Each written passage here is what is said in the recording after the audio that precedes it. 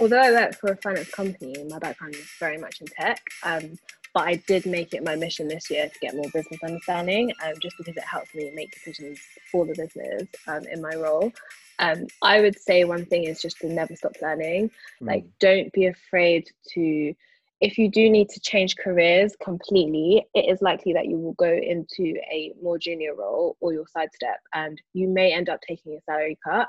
Um, I didn't, but I definitely took a lot longer to get to where I wanted to be just because I completely changed industries. And you have to remember that you're in it for the long run. So mm, even though you feel like it may be a setback at the time, it's going to propel you so much further forward than you ever imagined. So mm. I ended up taking that side step and I studied, I learned, I was curious, I asked questions. I had no shame. I was so shameless. Like when I first entered this company, I would literally email like managers out of the blue and be like, can I have a coffee with you? Like, what do you Mm. do? How do I get to where you are? I just wanted to learn as much as I could so that I could like work out what the best route for me was in my career. And I studied as much as I could. I took courses. I just learned like any opportunity that was given to me in this role, I took it. And I think that really paid off in the end because Mm. I've had about 4 or 5 roles. I've not had an interview in about 6 years Huh. because people just recognized that I was good at what I was doing and they offered me opportunities. And I think what you need to do is make yourself known so that people can recognize the work that you're doing. Amazing. That's really interesting, and I guess the key words that you're basically speaking about, which we always talk about, what finance or key words are being intentional, and also being proactive, which is what I think everyone should be doing. I wanted to talk a bit more about the industry, digital marketing, because I think it's becoming a much more popular type of industry or sector Yeah. within the workplace. It's not something that was very common back in the days. Maybe you can shed a bit more light on that. But even as everyone would know, I'm an investor, and one of my biggest themes when it comes to investing is actually digitalization. So I guess for anyone who's actually thinking, how do I even begin a journey in digitalization? I would struggle to say the word, but digitalization or digital marketing, how do they get started? But also, what also wanted to ask is, as an individual, a lot of people nowadays are doing things like freelance work or setting up side businesses or anything like that. It sounds like you haven't. Is there any specific reason why you haven't? Or is it something you're considering in the future? In fact, So answer the latter question, because I think you've answered the first question already. The latter question is one I'm more interested in. So I actually do freelance consult on the side. Not a lot. Here and there, I help out on projects. I am trying to set myself up next year to become a fully fledged freelance digital consultant. Um, because I come from a consultancy background, I think it would be quite an easy transition. But what I have realized in that when I was at the consultancy, you could come in with one job role and you could be put on a project out of London with a completely different job role and you have to just adapt. Like there's no patience, there's no learning. You literally have to just get on with the job. And so my aim for 2021 is to become more T-shaped. When I say that, I mean expand on the skills that I have, but also branch out sideways. So I want to be able to learn different areas of digital transformation so that I can consult on like a holistic approach and make sure that I can include all the different areas. For the last sort of 4 or 5 years, I've been quite specialized into website work. And like doing product owner and working agile, but I actually want to learn UX, I want to learn data, I want to learn analytics, like all the different areas in digital transformation so that I can consult next year. And I think for me, like one of the main reasons I want to do it is to help small businesses. Like 2020 has shown that, if you don't have an online presence, like you could be screwed. You could lose your job, you Oh could yeah, lose all of your yeah. revenue, everything, if you're not able to transition to online. And Mm, so next year, I really want to work with small businesses and help them stay afloat by, helping them get online and increase their digital presence. But that involves me having various skills. And at the moment, I think because I've been so specialized, I need to work on improving like all my other skills as well. And mm. eventually, my long-term goal is to be a digital consultant. Yeah, so I do want to do that alongside my full-time job. That's what I like to hear. Amazing, amazing. And in the months and years to come, when you actually continue implementing your consultancy services. It'd be great to have you back on, and feel free to keep us updated with how that's going on and share more of the word about what you offer and that side of things. So absolutely amazing. You currently have a lot of responsibilities, Liz, in your day job. You manage quite a lot. Can you talk to us a bit more about what I don't know if you manage people or team, or in terms of a bit more about the product, but also given all of the responsibilities you have, which is a lot, how do you actually cope? I don't even know if I'm coping. I can't lie. Like every day is let's like not get into some sort of let's not get into a therapy session on this episode, but it'll be good to know how you manage. I'm assuming going on breaks like the odd occasion to Dubai and stuff helps, but it'll be good to know a bit more about what you're currently managing, but how you cope. I actually got the answer to that, but Liz, I'm going to let you be true to yourself. Oh my goodness. So my day job is currently split between two teams. So obviously I'm technically a digital marketing manager, which means I work in the business in the marketing department. But because I'm tech focused, I also work in technology. So in investment management, they call it technology. You're either in technology or you're in the business. The business is like, client facing, front office, blah, blah, blah, blah. Technology is like back end, people that make things happen in the background, build products, etc. So my day job is currently split between them both. I have a technology team. So I don't want to go too much into agile because it's very complex, but I have a Scrum team. They are made up of developers, a QA and a BA. And they are the people that fix things on the websites when the websites are broken. They code, they make new features, they test things, etc. And I work with them to make sure that they're building the things that the business, so the front office people, have asked for. So it could be anything from a new fund center, a page to display all the fund information. It could be to fix a campaign page that's broken. It could be to completely redesign the website. It could be anything. So I get all these requests. I have to sort them on a massive backlog, which is like a to-do list of things to do. There could be hundreds of things on there. It's a global investment management. So these requests are coming from all around the world. Everyone has different requirements. Everyone has different things they're working on. And my day job is to prioritize all of that and feed that into the tech team. And then they work on an agile basis. So every couple of weeks, they create some things that I've prioritized and they release them onto public facing websites. So I have to work on the roadmap for the year as well as that. So that's to define the business goals for the year. I've got loads of stakeholders to answer to, and I basically have to keep them updated on the things that we're working on. And I'm also responsible if anything goes wrong as well. So it's a lot to juggle at once. I do have a team as well that do make the changes on the websites. So they do all the web edits, etc. That's the team I actually originally started off in.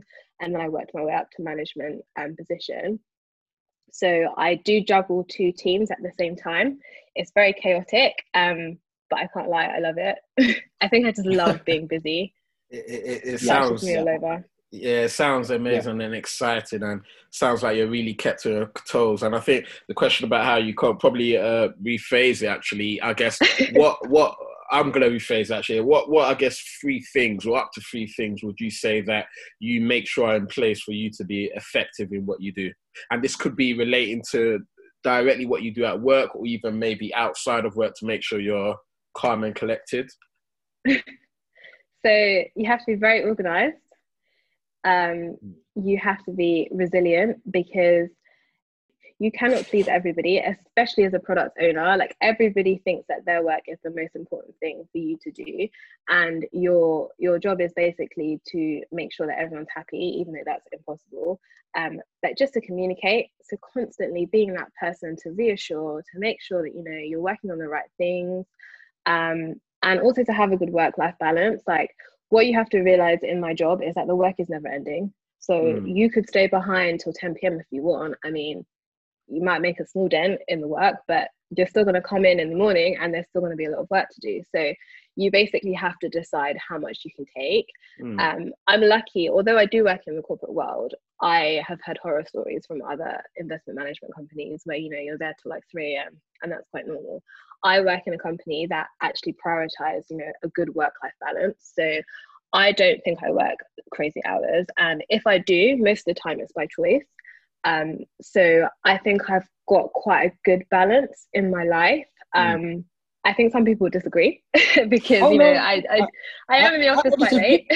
I don't disagree. I was hoping you talk more about, you know, your restaurant escapades and you know, and the fact that you gym quite a lot as well. You know, I think those things are really important for a work-life balance as well. Yeah, I mean, I would say I'm quite a hedonistic person, so I'm always out. I'm always at the gym. I'm never at home, and I don't sleep very often. But I just think that's my personality. Like, I'm quite a on-the-go person, and it works for me. It's not for everybody, especially when you work crazy hours. But I think for me, that keeps me grounded. Like, knowing that I have an area to like de-stress. Like, I'm quite lucky in that we've got a gym in our workplace, so in between meetings I can go upstairs and do a gym session and come back, and I can feel so much more better. So my lifestyle is very crazy, but it works for me, and I think it really does help with my career as well. Amazing. So, you know, from being organized and resilient, and of course some of the things that Jack's pointed down in terms of having that healthy, balanced lifestyle and exercising.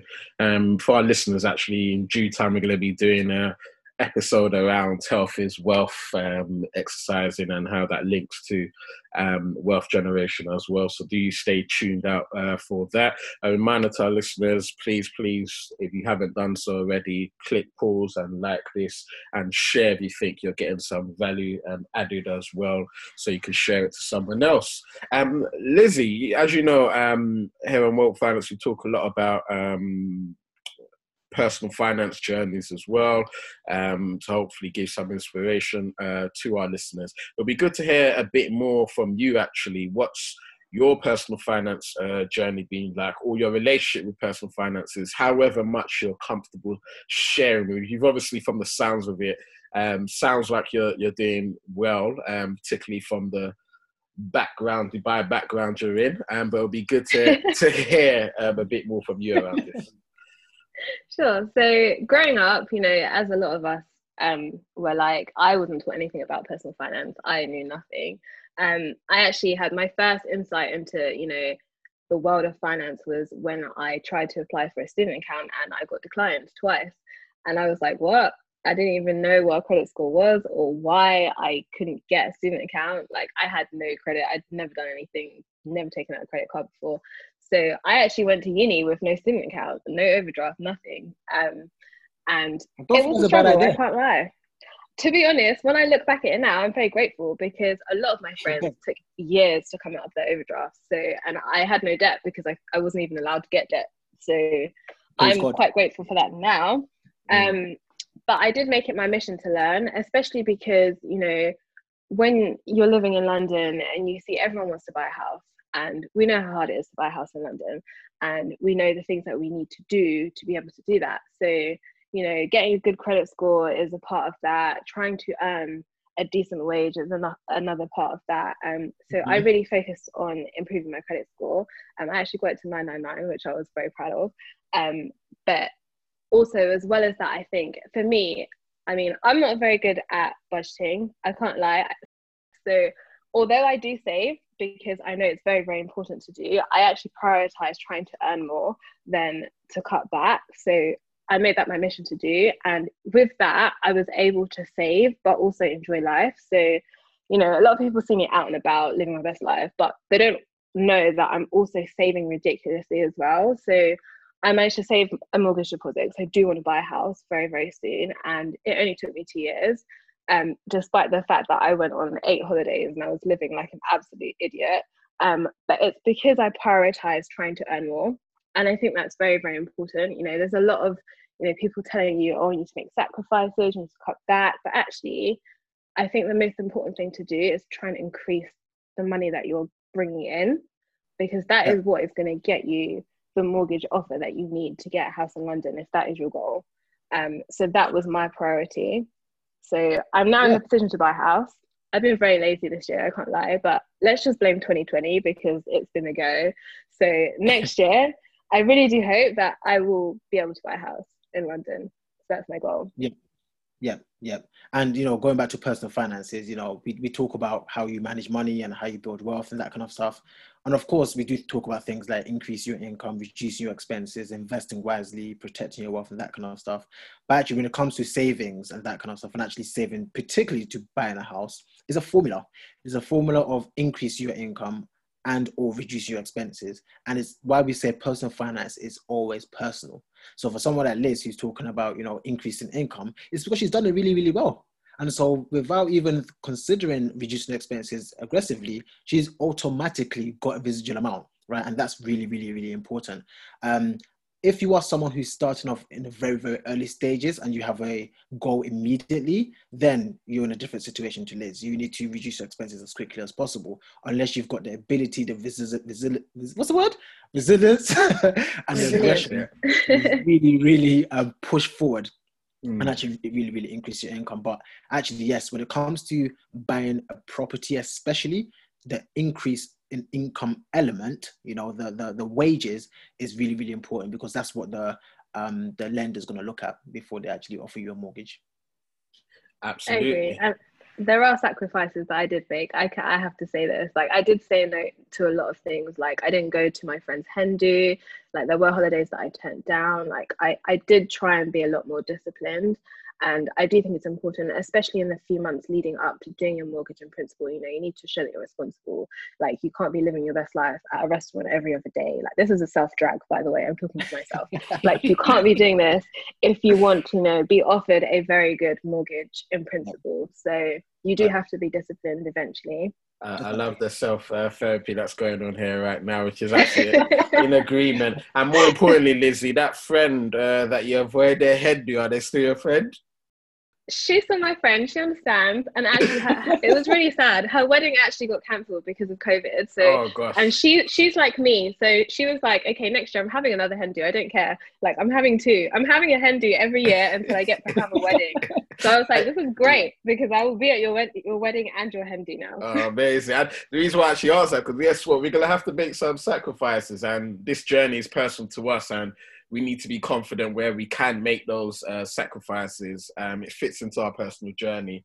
So absolutely amazing to hear that. So what's next for you, I guess, from a personal finance journey? You said you're in the process of buying a property, right?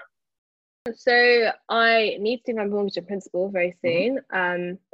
My goal was to get a house by the end of this year, but let's just blame COVID. So next year, that will be my goal for next year.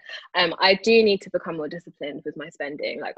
So when we were let out after the first lockdown, I literally went mad. Like, Jax has probably seen. Jax, tell us about the Instagram post. What's happening? I'm assuming this is Instagram related. I was just like, YOLO. One thing I do like about Liz is she enjoys her life, and actually, absolutely right. Yeah. What we're speaking about, we talk about personal finance, is not just about making money. It's about enjoying your money as well. So even when we talked about sacrifices, there are some sacrifices you can and should make, but you shouldn't kill yourself. Yeah. You shouldn't stop enjoying your life and enjoying your money all in the sense of, oh, I want to save money. Actually, you should learn how to enjoy your money, which gives you the extra boost when you're actually increasing your income as well. So wow. Yes, Liz, I saw you. I was quite jealous, if I'm being honest. Yeah, but to be fair, I only started enjoying my life like that once I hit my target. So my goal was to save for a mortgage deposit. And it was only once I'd achieved that I then started living the way that people are seeing me now. And I think people are now looking at me like, wow, you're living your best life. Like, oh, don't you want to buy a house? And I want to reply and be like, actually, I've actually saved my deposit now. That's why I'm able to live the way that I am now. Like, I didn't buy my first designer bag until I was 31. Like, that was my birthday present. And there are people that are doing that now, and that's fine. But for me, I had goals to achieve. And now that I've hit those goals, now I can afford to do the things that I want to do. And I think you've just hit it right there. You know, enjoy the fruits of your labor, yes, but you have to have gone through that labor, whether it's the career draft, starting your own business, etc. And you know, we always talk about wealth finance in terms of managing your finances. You know, you can give to other people to support, help other people, charity, whatever.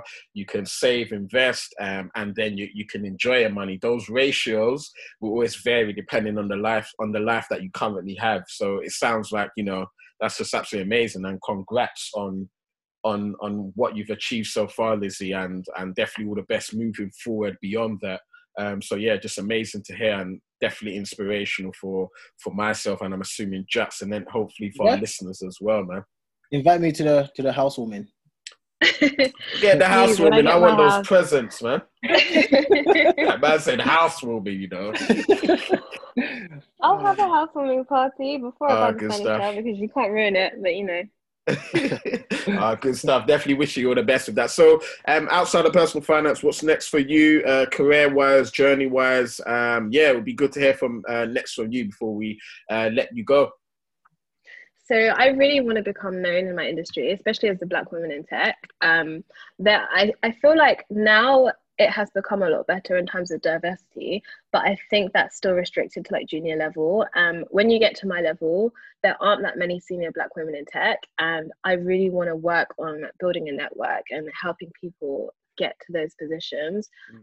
So I think next year my focus, like this year my focus was on finance because that was my weakest area. I wanted business understanding, but next year I really want to get into like helping Black women in tech and building those networks and providing resources and more mentoring as well.